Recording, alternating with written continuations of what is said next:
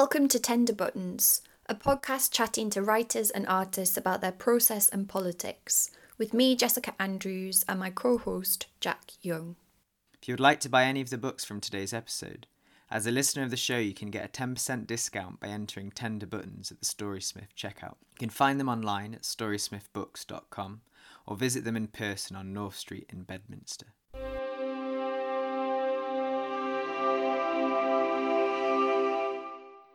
We're super excited to have Zakiya Mackenzie as our guest for this episode. She's someone who is at the heart of so many important projects happening in Bristol at the moment. Zakiya Mackenzie was born in London in the 1980s, but grew up in Kingston, Jamaica. She came back to England in 2014.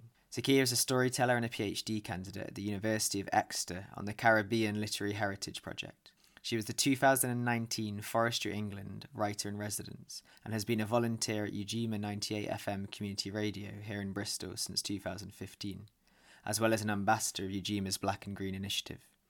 Her pamphlet, Testimonies on the History of Jamaica Volume 1, is out now with Rough Trade Editions in collaboration with the Garden Museum. She has also recently published essays with the New Wild Isles anthology that came out with Head of Zeus, as well as the Women on Nature anthology that came out last month with Unbound. You can find links to all the references on our episode page. So, hello Zakiya, welcome to Tender Buttons. It's lovely to have you. Thank you so much. I'm so happy to talk to you guys. We thought we'd start by asking you about the fact that your writing is sometimes described as nature writing. And I listened to an interview with you and you said something interesting about how you feel that label is only applied in the UK. And when you were writing in Jamaica, people don't call your work nature writing. And I was just wondering how you feel about that label and why you think that might be. I think, nature writing is a genre here already. It was like it was a thing here. When I came to England and really knew what nature writing was, I don't think I was interested or knew what the genre was before of writing, because I just wrote in a particular setting, or, I was writing about things that happened in places that we would kind of always include the descriptions of the places or the things and, the type of things you see. And so here I suppose here is where nature writing began. And so the tradition has been here for a long time.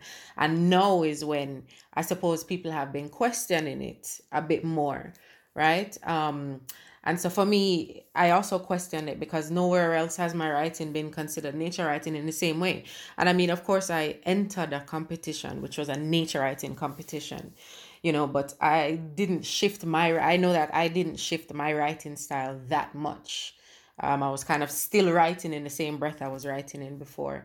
I just now submitted it to this outlet, Do you think it's as well, because when I think about the fact that things are even called nature writing, it's this disconnect, as if we're not nature ourselves. For your comparison between writing about landscape in Jamaica and writing about it here, whether it's to do with this disconnect that we have in England with kind of green spaces. Yeah, absolutely. I say that all the time, that we're not different to nature. The kind of setup of nature as, let's go to nature or let's do the nature thing this weekend. It is setting us up to be disconnected to it in our everyday life, in our regular life, in the things that we do every day, So I think absolutely it's kind of, my writing it speaks about that in many ways, and it talks about how people are living like that, and when we set up kind of a standard and a genre and a thing that everyone aspires to, we always forget about the stories and the things that are happening around all of that still probably have something to add to the conversation and to the action of what we're all trying to achieve in the end, which is good books and good environmental links. Yeah. So I guess this leads quite nicely into your residency of the Forestry Commission. For listeners who don't know about the residency, could you explain a bit what it was and how you went about that? Yeah, I mean, it's the reason why I'm here now. It was the thing that kind of put my writing in a way that lots of people would see it.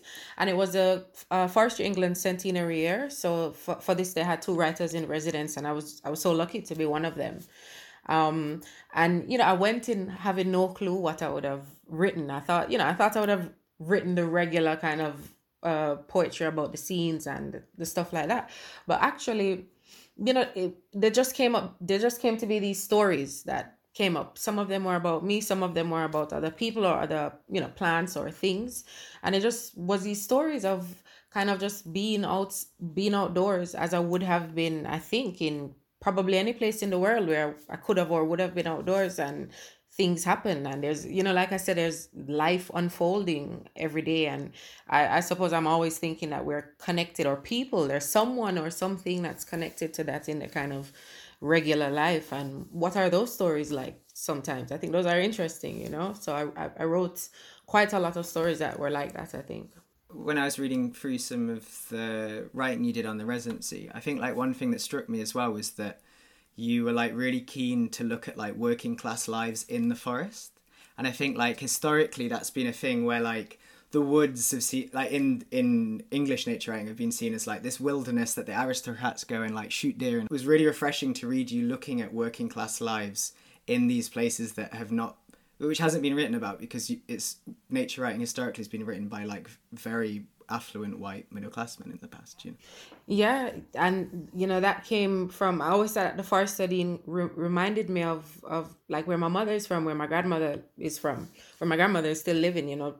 Because it was, again, when you think of it, it's a beautiful place in terms of the scenes. You're just surrounded by like just absolutely like magnificent trees and greenery and kind of wonderful things to look at, rivers, streams, just everything that you'll be there and you're like, oh my goodness, this is so great to be here. But then, as I said, the Forest of Dean was just like, oh, I was so excited to go there. But when I went there, I was like, oh, these are just like little villages of people just going to work, like drinking in a pub, just doing that kind of thing. And we're like, oh, this, and so I thought it was I came to like really love the Forest of Dean. And I suppose because I wrote about it, I wrote about working class life, because that was what this forest was about. And yeah, and the people that worked in all of the forest too, that one poem I wrote, The Arborist, which was about these tree climbers. They're like a great job that you don't really hear about, or you don't really know about people doing these jobs. Are climbing these really tall and really old trees. There are only very few of them. I think there are only 3 of them through all of forestry England who they will send to the different forests to take on the oldest trees and prune them and care them. I think, these are the stories that we don't know when we go and see these wonderful places. And yeah, and for me, it's just what was interesting to me in a way too, and I suppose when I wrote them, I didn't even know that it was in such opposition to what was already the structure of the genre. I wrote about the forest I really liked, the ones I went to, and the Forest of Dean was one. Yeah. Maybe it's linked to this idea that people seem to have, as well, as spending time in nature as being leisure time, right? So if you have leisure time, you go on holiday or you go for a walk, and how that's complex in terms of class and how much leisure you might have. And I guess it seems to me like your work is pushing back against that, because it's connected to capitalism, right? And the idea that it's not leisure time to spend time in nature, it's just being alive. It is part of that. Yeah, so when I went there, actually, this is what Dr. Roger Deeks and Jason Griffiths from University of Gloucestershire's Reading the Forest project kind of told me. They were my host when I was actually getting through this forest, and they straight up said, this is a forest that when you come here, it's not and they said that at this point it kind of is becoming a leisure place where people are coming to kind of relax and do the whole, as you said, this whole kind of, it's an industry in a way. It is an industry for people to go away on holiday or the weekend. You go camping, you go hiking. It is an industry in a way, and so there definitely is that happening in these old spaces in England too. And in a way, I think we also need to be recognizing that the people living there have their own opinions and have long had their own opinions and traditions and stories and folklore that in a way we have to protect as well. I think for me, I just love the stories too. And I think that we need to protect kind of like the oral tradition, the written tradition, the stories that only people that live in certain places know. And sometimes the stories are only things because of like the animals that are there or the plants that are there. So you get these very, like local stories. That's just great for me. That's just what's interesting to me. Yeah. And it just so happens that I suppose it's interesting to me, and it is in opposition to capitalism that comes in to kind of wipe all of that clean and pristine and make everything look one way, Like a little chaos, like a little chaos in, like a little difference in the stories, yeah. Some dirt and messiness, yeah. Yeah. I really loved your BBC show, The Night Visions. Thank you so much. And I really liked because you brought in at one point there Dennis Potter. And I found that really interesting because as I understand, so Dennis Potter was TV writer, was it in the 70s and 80s? Yep. From a mining... Yep, from the mining community, yeah, there. And again, this is from the guys that read in the forest, giving me all of this information. And it was great because, again, the Forest of Dean has these writers, Dennis Potter, Winifred Foley. They're just these people that have... I wasn't the first one to go there and say, oh my gosh, I'm a writer about this. Like, actually, I am just adding stories as somebody who visited, right? So there was this long tradition, and I felt that, in telling the stories, it's always nice to recall some of the other things that have happened in the places, and for me, it was good to keep that alive as well, because I didn't grow up in the Forest of Dean. I didn't grow up in the southwest of England. I didn't grow up in England, right? I was born in England and left as a baby. I only came back a couple of years ago, right? So for me, and like I said, growing up in Jamaica and having the connection to a place that was, just bush, just, in the riverside, mountains, and then coming here and actually feeling that in certain places in England, I mean, like, that's a weird feeling to, be like, you think there's no connection to like a woods, in Jamaica we don't even talk about the woods. Well, being in England, of course, there's the idea of the woods. And so it was really weird to come here and be like, wait, it's almost like I could feel the same feelings of being in the country in Jamaica and being in the forest in England sometimes. And I suppose that was exciting. And I suppose one of those feelings of connection for me that probably keeps coming up in my writing too, as I explore more and kind of learn more myself, Yeah, I mean, it makes me think as well, I guess, about, because in that radio piece that you did, there was also the stuff about the, I can't remember the manor house that it was, but there was a folk tale with your work, especially with Testimonies that's just come out with Rough Trade, is there's this kind of like reanimating lost archives as a big part of what you do, right? Yes, yeah, absolutely. And for me, that one was just a personal thing. When I came back to England, I was like, wait, you can't be telling me stories from 300 years ago, 400 years ago. We're not also telling the parallel stories of what was happening in the Caribbean, what was happening in, in India, what was happening in Africa. We can't actually be talking about those stories. And then when we talk about the transatlantic slave trade, we're talking about, forget those stories. I just thought, like, come on, like, I just became lucky because I could connect the timelines and be like, hey, when this was happening, when King Charles, this, that, when Queen Anne, when this, that was happening, I can tell you exactly what was happening in the Caribbean now, because I went and like researched it, because I just thought history is what we remember, right? History is what we kind of remember ourselves and give each other as, pass on as the stories. But what else happened? What were the other things that happened? So it is about kind of connect, definitely my writing now, and that was just a progression as well from coming here and learning about certain stories and thinking like, okay, we can connect them to the other places where British colonialism happened and where it took place, and the stories actually influence what happened on British soil as well.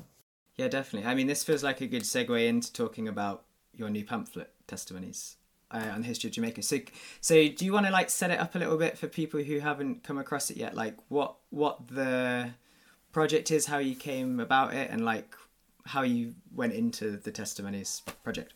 So Testimonies on the History of Jamaica, Volume 1. It's just a pamphlet to the Rough Trade books, and it actually came up because I read another book called The History of Jamaica Volume 1, right? The History of Jamaica, or a general survey of the ancient, is a long name, but it was written by someone called Edward Long in 1774, right? There were 3 volumes of it.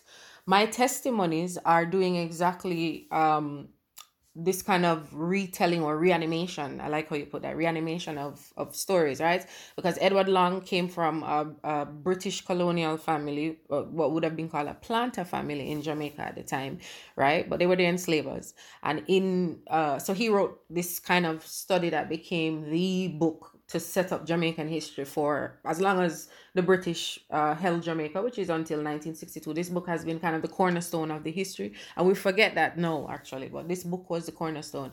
And so when I kind of learned that recently, I was like, hold on, this is his book is there, but actually, what about some of the things and people he was writing about that didn't have power? Because he was a person in power. What about the stories of the people who weren't in power? So my testimonies on the history of Jamaica are actually people who are speaking on some of the very same situations he describes in his volumes, but telling it from the point of view of like a black slave woman, a kind of a demigod, a time traveling demigod kind of, or and also a maroon who wasn't a slave of the British but was in Jamaica at the time and could give a kind of testimony on what was happening and the things that we already know written, but we know them written from British records, right? So this is kind of like creating records for the other side of the story. And I love how each of the characters within the testimonies has such a distinct voice. Like, each of them very much have their own turns of phrase, or some of them speak with bits of Spanish. And I was kind of wondering about voice, because obviously you're voicing a different side of the story. But I was wondering, like, as a writer, what kind of responsibility do you feel like you have when you're representing different voices? Yeah, so that's a great question, because there were some characters or parts of Jamaican history that I wanted to write. I said, you know what, I'm not ready to write that yet. I don't have the information to kind of put that on paper and it be truthful enough, So I think the characters that I wrote were, for now, the easiest ones that I could write, and I suppose these are the ones that have been in me forever, growing up in Jamaica and living the Jamaican situation and then coming back to England and recognizing it, so these are the ones that I could have written about, and the stories that some of the stories or some of the characters who I would have been familiar with. So the kind of like the narrator of the story, Anansi, is a character that maybe a lot of people would know from West Indian or Caribbean and West African literature as the storyteller, the kind of convener of the stories, right? And he kind of put the story together, set it up at the beginning for us.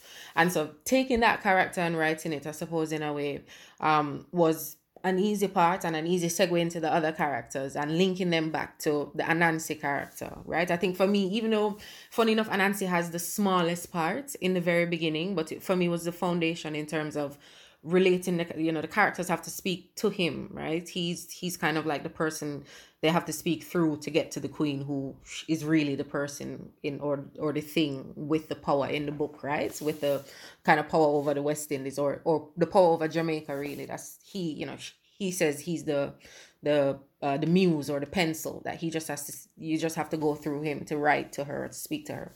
But so having him as the anchor character there for me was much easier to pick up those other characters to talk to it and to talk to him. And like the character of Wande Sheba again is this for me, learning that was a character in Jamaican history that I feel, that Jamaican, like, we should know 100% in Jamaica, but we don't. Like, we do not learn of that historical figure in Jamaican schools. So for me, like, drawing for that figure again was in a way saying to also our education system in Jamaica, like, why aren't we learning these stories as well, right? So that, I mean, in a way, I took that responsibility upon myself, I suppose, to bring that character into our culture again, or conversation. Not saying, it's not necessarily in a culture, but it's in a conversation, hopefully.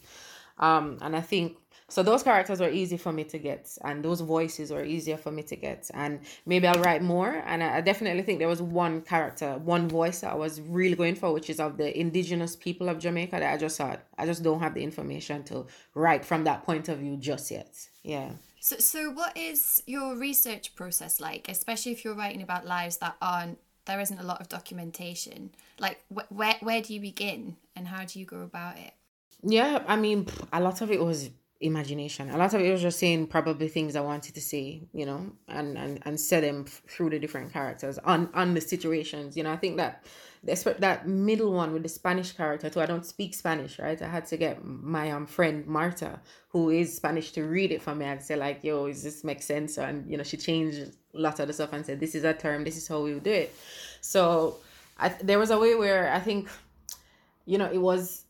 I had to like do my own research in what would have been the situation. So it was a lot of reading, as you said, reading a lot of old historical documents, right? And then imagining, really and truly imagining what the other side might have sounded like, looked like, or, and thought. It was also like looking at the like the archives of photos, the archives of what the paintings of the time of the different islands, and not only Jamaica. That's the thing too. I think I wrote about Jamaica, but I saw it so much as like it could be any island in the Caribbean. The story, there could be testimonies from any island in the Caribbean, right? I really thought that. So a lot of the research was reading from different stories in the Caribbean, like the sacking of Panama City I read about, but nothing about that kind of really comes into my testimonies there. And so stuff like that I think was interesting for me just to learn about Caribbean and Jamaican history. And I mainly just included the things that I thought were either things that people in Jamaica would really know now. Like people in Jamaica know Catherine's Peak as a point, as a place, and Catherine's Peak is kind of the main story testimony of the last testimony of the third part of the pamphlet, right? So there were some things that I thought people in Jamaica and people who know Jamaican culture or know the Jamaican landscape, even some of the food or the fruits that I spoke about, people would know them, and in the same way people would know them here, talking about the sugar, the indigo, the tobacco. We kind of all know what these products are or what these things are in our everyday life today, or where they're coming to where we are in England or anywhere else in the global north, really. So I mean, it was a lot for me about using those using the different voices to get those stories into words probably in a way that hasn't been done in response. And I think about these testimonies as very much in response to Edward Long's book and to a lot of the stuff that have been written, because we just have to imagine them and make up the stories, right? I just have to make up some parts of it because they just aren't the records that we wish we had. I thought it was really interesting how you responded to the idea of a testimony. From an Edward Long perspective, I imagine it's this kind of very legal, official, like written in the law, and it's a colonial Western law thing. And like you say, that's been like forgotten how much that's informed people outside of Jamaica's understanding of Jamaica. But then like you say, like there's so much like vibrancy and like oral dimension to your testimonies. And it seems like almost turning on its head a bit, like what a testimony could be is a big part of your project. Yeah, I mean, definitely, because first of all, we get the setup as it is kind of very official, but then we just hear, okay, we're just sitting under a tree as all of us talking in a way. And I think again, it goes back to thinking about these kind of old traditional ways that would have been happening, and they would have been replicated all over the world too. The kind of heads of the village, the heads of the town would probably meet on that big tree and talk before it was that we had things written in the law. And so I think for these testimonies, definitely was definitely say, and also these testimonies not necessarily happening in our world too. So they're kind of happening we're kind of unsure which world it's happening in a way.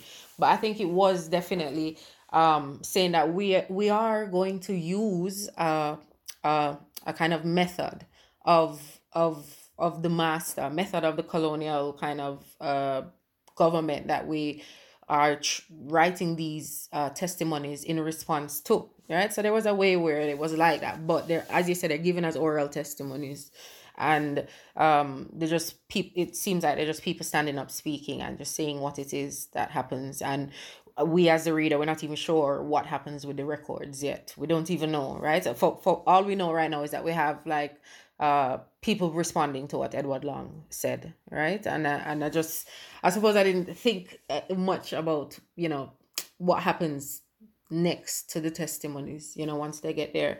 Suppose now this is just the part where the characters are just, you know, straight up responding, and we're supposed to get the idea that this is also a very long drawn out process, so maybe this is only like part one of the process or something. Yeah. Because I think as well, like the way that time, well, thinking of like history and time and the way it works is like really interesting in your testimonies, and the quote that you have at the start from Edouard Glissant like frames that really well. Yeah. So I'm just going to read two little bits of that quote, if that's okay. This is the kind of epilogue. Edouard Glissant says, "History is something begun in the folk, story or speech, and the need for an expression of lived reality in the histories we tell." And then there's another bit where he, later on in that quote, about history being a space that keeps changing and in a time that constantly is being altered. And so that's, like you say, like hundreds of years happen in these testimonies. Mm-hmm. So they begin in the 17th century and go on for a few hundred years. But like from the very opening, time itself isn't like linear. Like you introduced that quite early on. So I was interested in thinking about, you know, they're all the testimonies in the present tense and in the first person, and all the characters respond to each other as if they were all happening at once.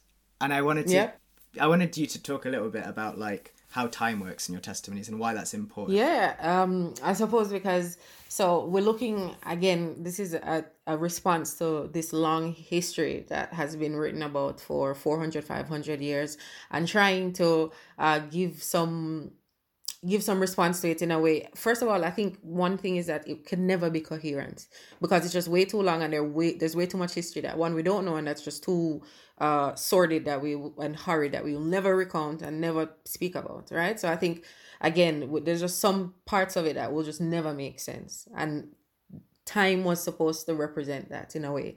Saying that this all happens at once and it's not even happening anymore was supposed to be that. And also saying that while these testimonies are taking place, time stands still was also supposed to give this idea that, okay, how can these testimonies be given on a history that are being said in the present tense and kind of recited in the present tense? That was also to give the idea that, look, it's a traumatic history that is still here, right? It's like PTSD, it's still living, right? And I think that's why time was so, that is why time was so kind of ambivalent, and we weren't sure, because one, it was supposed to be like madness. It's supposed to be like, this is madness. It, you know, the fact that it's been so long and we have never spoken about these things is madness, and it's almost like, how can you even start? Right? How can you start? Where do you end? What is the last testimony? How many are you going to take? 100,000, 300,000? Where do the testimonies end? And also, I guess in a way saying that it's still happening now, that the testimonies could be given from somebody now, from a character in the now. Thinking of the contrast between this, like Edward Long's like testimony and how that was held up by this, like you say, someone in all the position of power and the oppressor within that, and that was held up for 200, 300 years as one individual. But like in your testimonies, it's like very collaborative. So like there's loads of moments where one character will say, "Oh, I didn't know that. Like, let me build on that here." This idea of like collaboratively building history from people who are from Jamaica set against this kind of like, you know, person who'd come from elsewhere to exploit and oppress. That seems important, the collaborative history. Absolutely. And I mean, these characters are also, they're not kind of linear operating either. You know, the last character is she's alive long after, you know, the second one even begins speaking. They're only together, it seems, in this space where they're giving these testimonies, it would seem, from the years of what they talk about. But like, definitely, because it was, again, to challenge this idea of who writes history and what are the stories that we tell and what we remember. You know, I think I definitely, and you know, I would say moving back to England was really like, wow, what is a collective memory? What is the memories that we kind of culturally build? What's a cultural memory? How do we build and remember the things that we've done or been involved with as individuals, but also as countries and places? How do we tell our stories? You know, I think a good example of that would be it would be the story of, it could be, okay, one from the testimonies, it could be the story of indigo, right? Now, indigo it still grows in Jamaica, but most of us don't know that indigo grows there, when one time it was the most important crop of the land, right? So again, what are the stories that we kind of remember and tell, and what's important to us? I suppose what it's a lot about what we value, I think. And I mean, in writing the testimonies, again, it was, for me, a lot of the things I wrote about, I think, were, the facts of what I wrote about were things that I just learned. Like most of the facts, I learned them from Edward Lang's books, right? I learned them from the records that had been written. And those are stated as facts, actually. These are stated as the things that kind of anchor the time, or the action of some of what the characters give the testimonies on, right? So there's a way where I can't avoid using those sources and kind of drawing from them as major sources as well. Edward Lang's book, I had to go to it for a lot of it to be able to respond to it. And I had to trust it too as well, because I know that in a way, the writing and the kind of the scholarship was different. So he was one man that was writing about politics, environment, like sociology, ecology. He wrote about every single topic, right? We wouldn't have that from one person nowadays.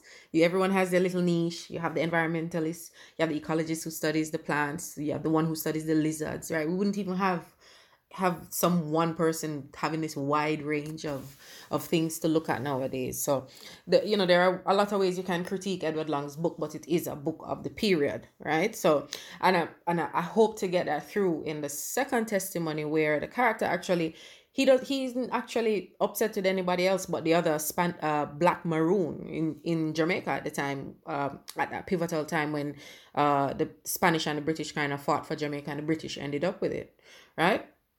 He's not really upset with anybody else. He's upset with the guy that was supposed to be his brother, And so this, in a way, was saying, like, we can't even be vexed with the histories that are already there and the people, in a way, because they were, like, doing what was to be done at that time, right? Edward Lang was held up as, like, the top man in society because that's what was good for society at the time in their eyes, right? So in responding to them with the testimonies as well, while we speak about a lot of the things that we just like, no, this was just wrong, there's no way, we don't care what century, what era, these are just things that are just very wrong to do to other human beings. A lot of the stories are, as you said, there are the different people in conversation with each other and building on each other and saying, oh, I didn't know that happened here in Jamaica. Because in the same way, a lot of us now would be hearing about some of the historical things and say, we didn't know that happened. And I think people in England too, and I was very I was made sure I did, like, try to link back the dates again, as I say, and kind of put some of the points of reference, what are the things I learned since I was here, right? About not just about the voyages to the Caribbean and stuff, but also about what was happening on British soil, and link those stories back and say that, like, remember, these are very interlinked stories. The histories are so long and we forget, but they're kind of still, there was a time when Britain and Jamaica were in conversation every single day in every single way, right? And we forget it now.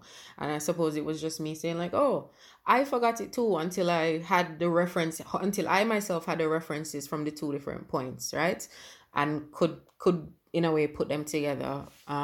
To Rough Trade Books, thank you for allowing me to do it, right? To put it together in this pamphlet and get some of these stories out. Because really, I was just stunned, as I said, having gone through the Jamaican education system my whole life, and just being like, but I had no clue. Like, I had to come to England and be able to read these big books and these top books and get, like, get access to these really, like, posh things that I could find. And only now do I have the ability to kind of understand where the connections are drawn. So and yeah, that's that. Yeah. I think it was interesting thinking about what you were saying earlier about imagination and how you had to imagine a lot of the lives of these people because you didn't have the information. And even though, it's obviously a huge loss that you don't have those facts, in a way, I guess the process of actually imagining yourself in these lives is actually a much more, like, emotive and connected experience than just, like, reading a cold fact in a history book. I guess maybe, like, as as a process and as a writer, it gives you a different opportunity, maybe, even within the loss. Yeah, I mean, this is the first time I ever wrote kind of historical fiction, and so I don't write fiction really, right? I kind of have been just writing essays, maybe some poetry and stuff like that, kind of different type of either creative pieces or just not, right? Like kind of journalistic type of stuff. So to write a historical fiction was like so great for me. It was really great to be able to like you said, imagine a lot of the lives of these people in response to, the other part of it is that the things have been written, but all the parts that have been written are the parts that we kind of know too about their lives. It was giving these people, or, these characters that we know, more than just the story that was the slave story and the story that was just of their kind of subjugation all the time.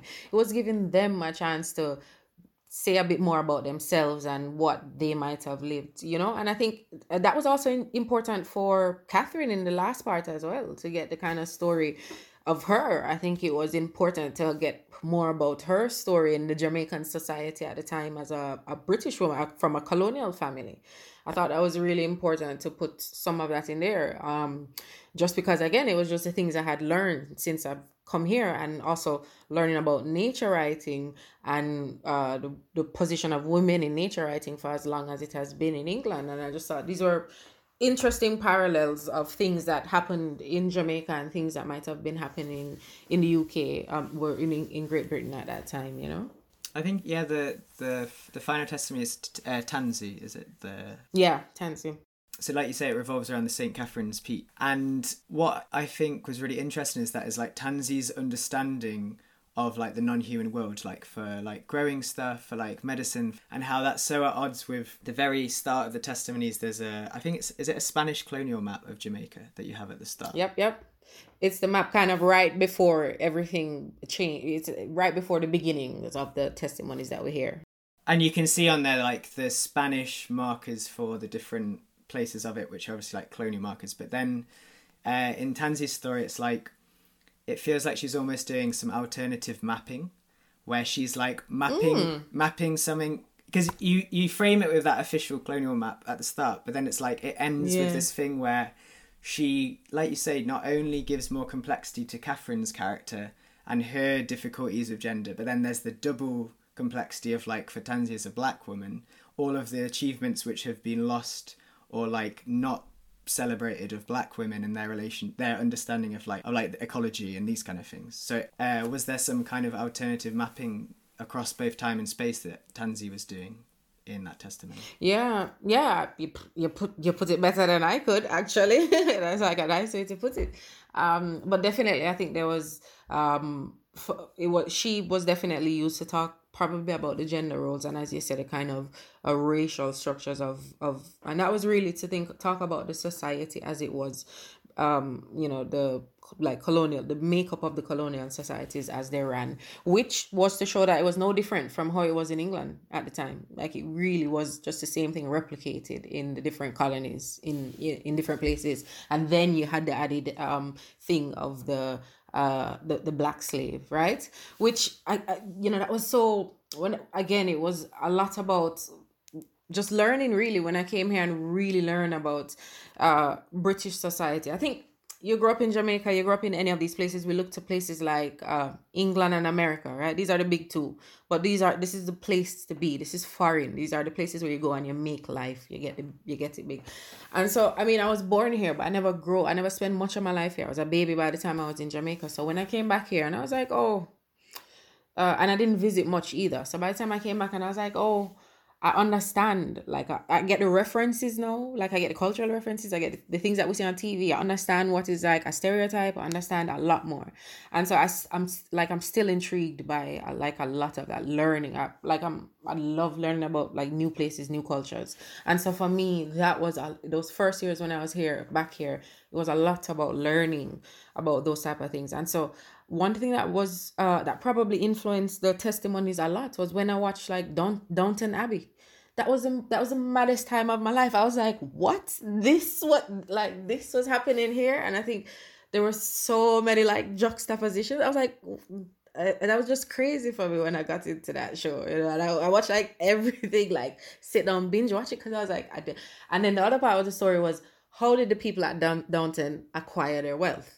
And so there's a way where a lot of the testimonies probably came out of, is a response to that as well, and say, look, when this was happening, when all of this drama was happening here, all of this drama was happening here too, that kind of made it possible, and kind of made what was happening there possible. And the people at Downton, the daughters they could turn their back on a lot of that stuff, if during the time periods when, because we know that's one family, but there were, a lot of families. We know how it is here.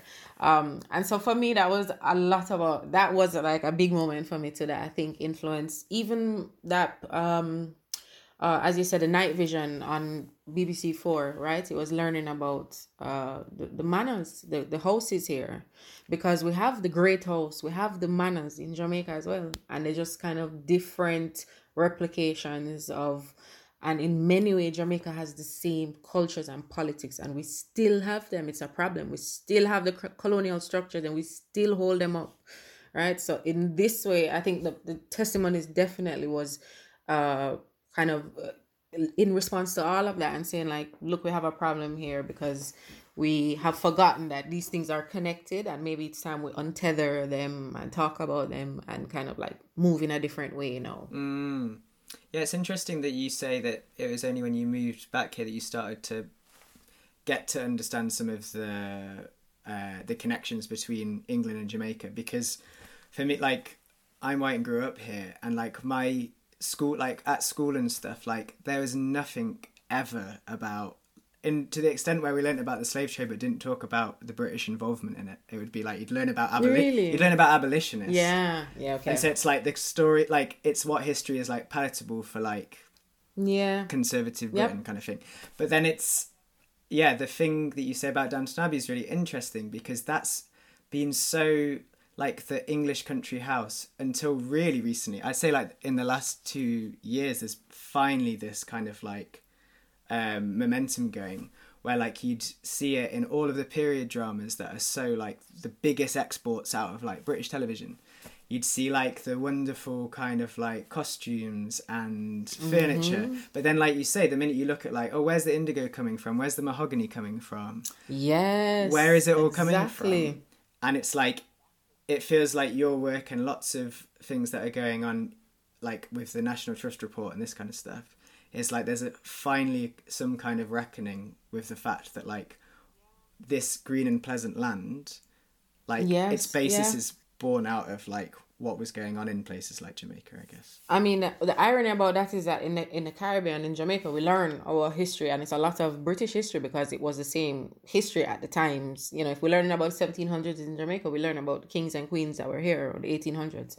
So that's the irony, and none of that has any relevance to at least people growing up in Jamaica. When I definitely know, right, that's not really what we kind of need to be instilling in the people that born and grew up in Jamaica in 2000 and the 2000s, right?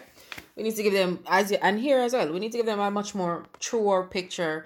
And also I think just a more truer picture that is more connected. Like it's a world. Why aren't we connecting and knowing what's happening in other places in the world? Why are we kind of feeling cut off, and one, the global south, everybody just wants to rush to the global north, and we're not looking to other parts of the world as places that are anything more than for people here to go and have leisure time in, vacation in, and stuff like that, right? We're not going there for uni. We're not going there to, we might go there to film a movie, but we're not going there to do anything more than put it in pretty things and talk about the environment. So why are we not also talking about the history of the environment, right? Why are we also not talking about the kind of history of why it is set up in this way now? Why is it that it is seen as and I mean, again, my critique goes against how it is in Jamaica too, because Jamaica should have instilled me with the information before I came here, because most people in Jamaica will not come to England and ever come into the kind of knowledge that I came into, because I came here and just buck up on certain things or certain people and learn stuff, right? And learn about the kind of juxtapositions in the same way. So for me, it really is kind of sharing that information, and also and definitely critiquing all the education systems as well in the places that are connected to these stories, and saying like, why aren't you even telling the stories? As much as I haven't commented on Spanish colonialism in Jamaica, that's because I don't have the information, right? We don't really learn much about that in Jamaica, and for me those records now are in Spanish, which I can't access that much, right? I can get some of them, but by the time I write a character that's speaking fully Spanish, I would have had to be way further along. But a Spanish character is a part of the Jamaican story, right? It is a part of the Jamaican story pre 1655 or 1654 when my testimony starts.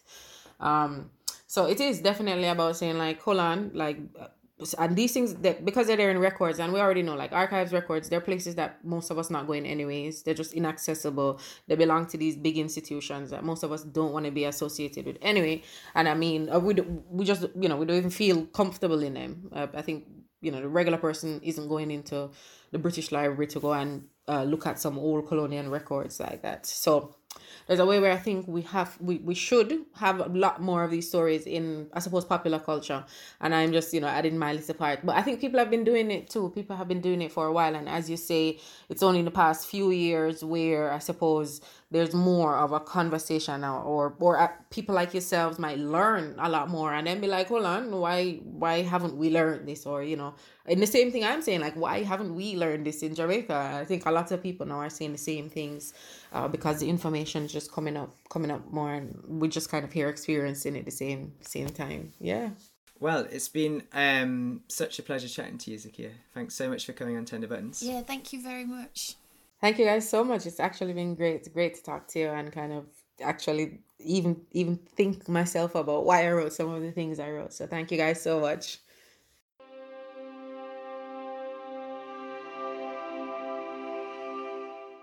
If you'd like to keep up to date with Tender Buttons, then you can follow us on Twitter and Instagram. You can find Storysmith Books on North Street in Bedminster, Bristol, and we'll put links to all our references on the episode page online. We'd also like to thank Ben Vince for allowing us to use his music for our theme.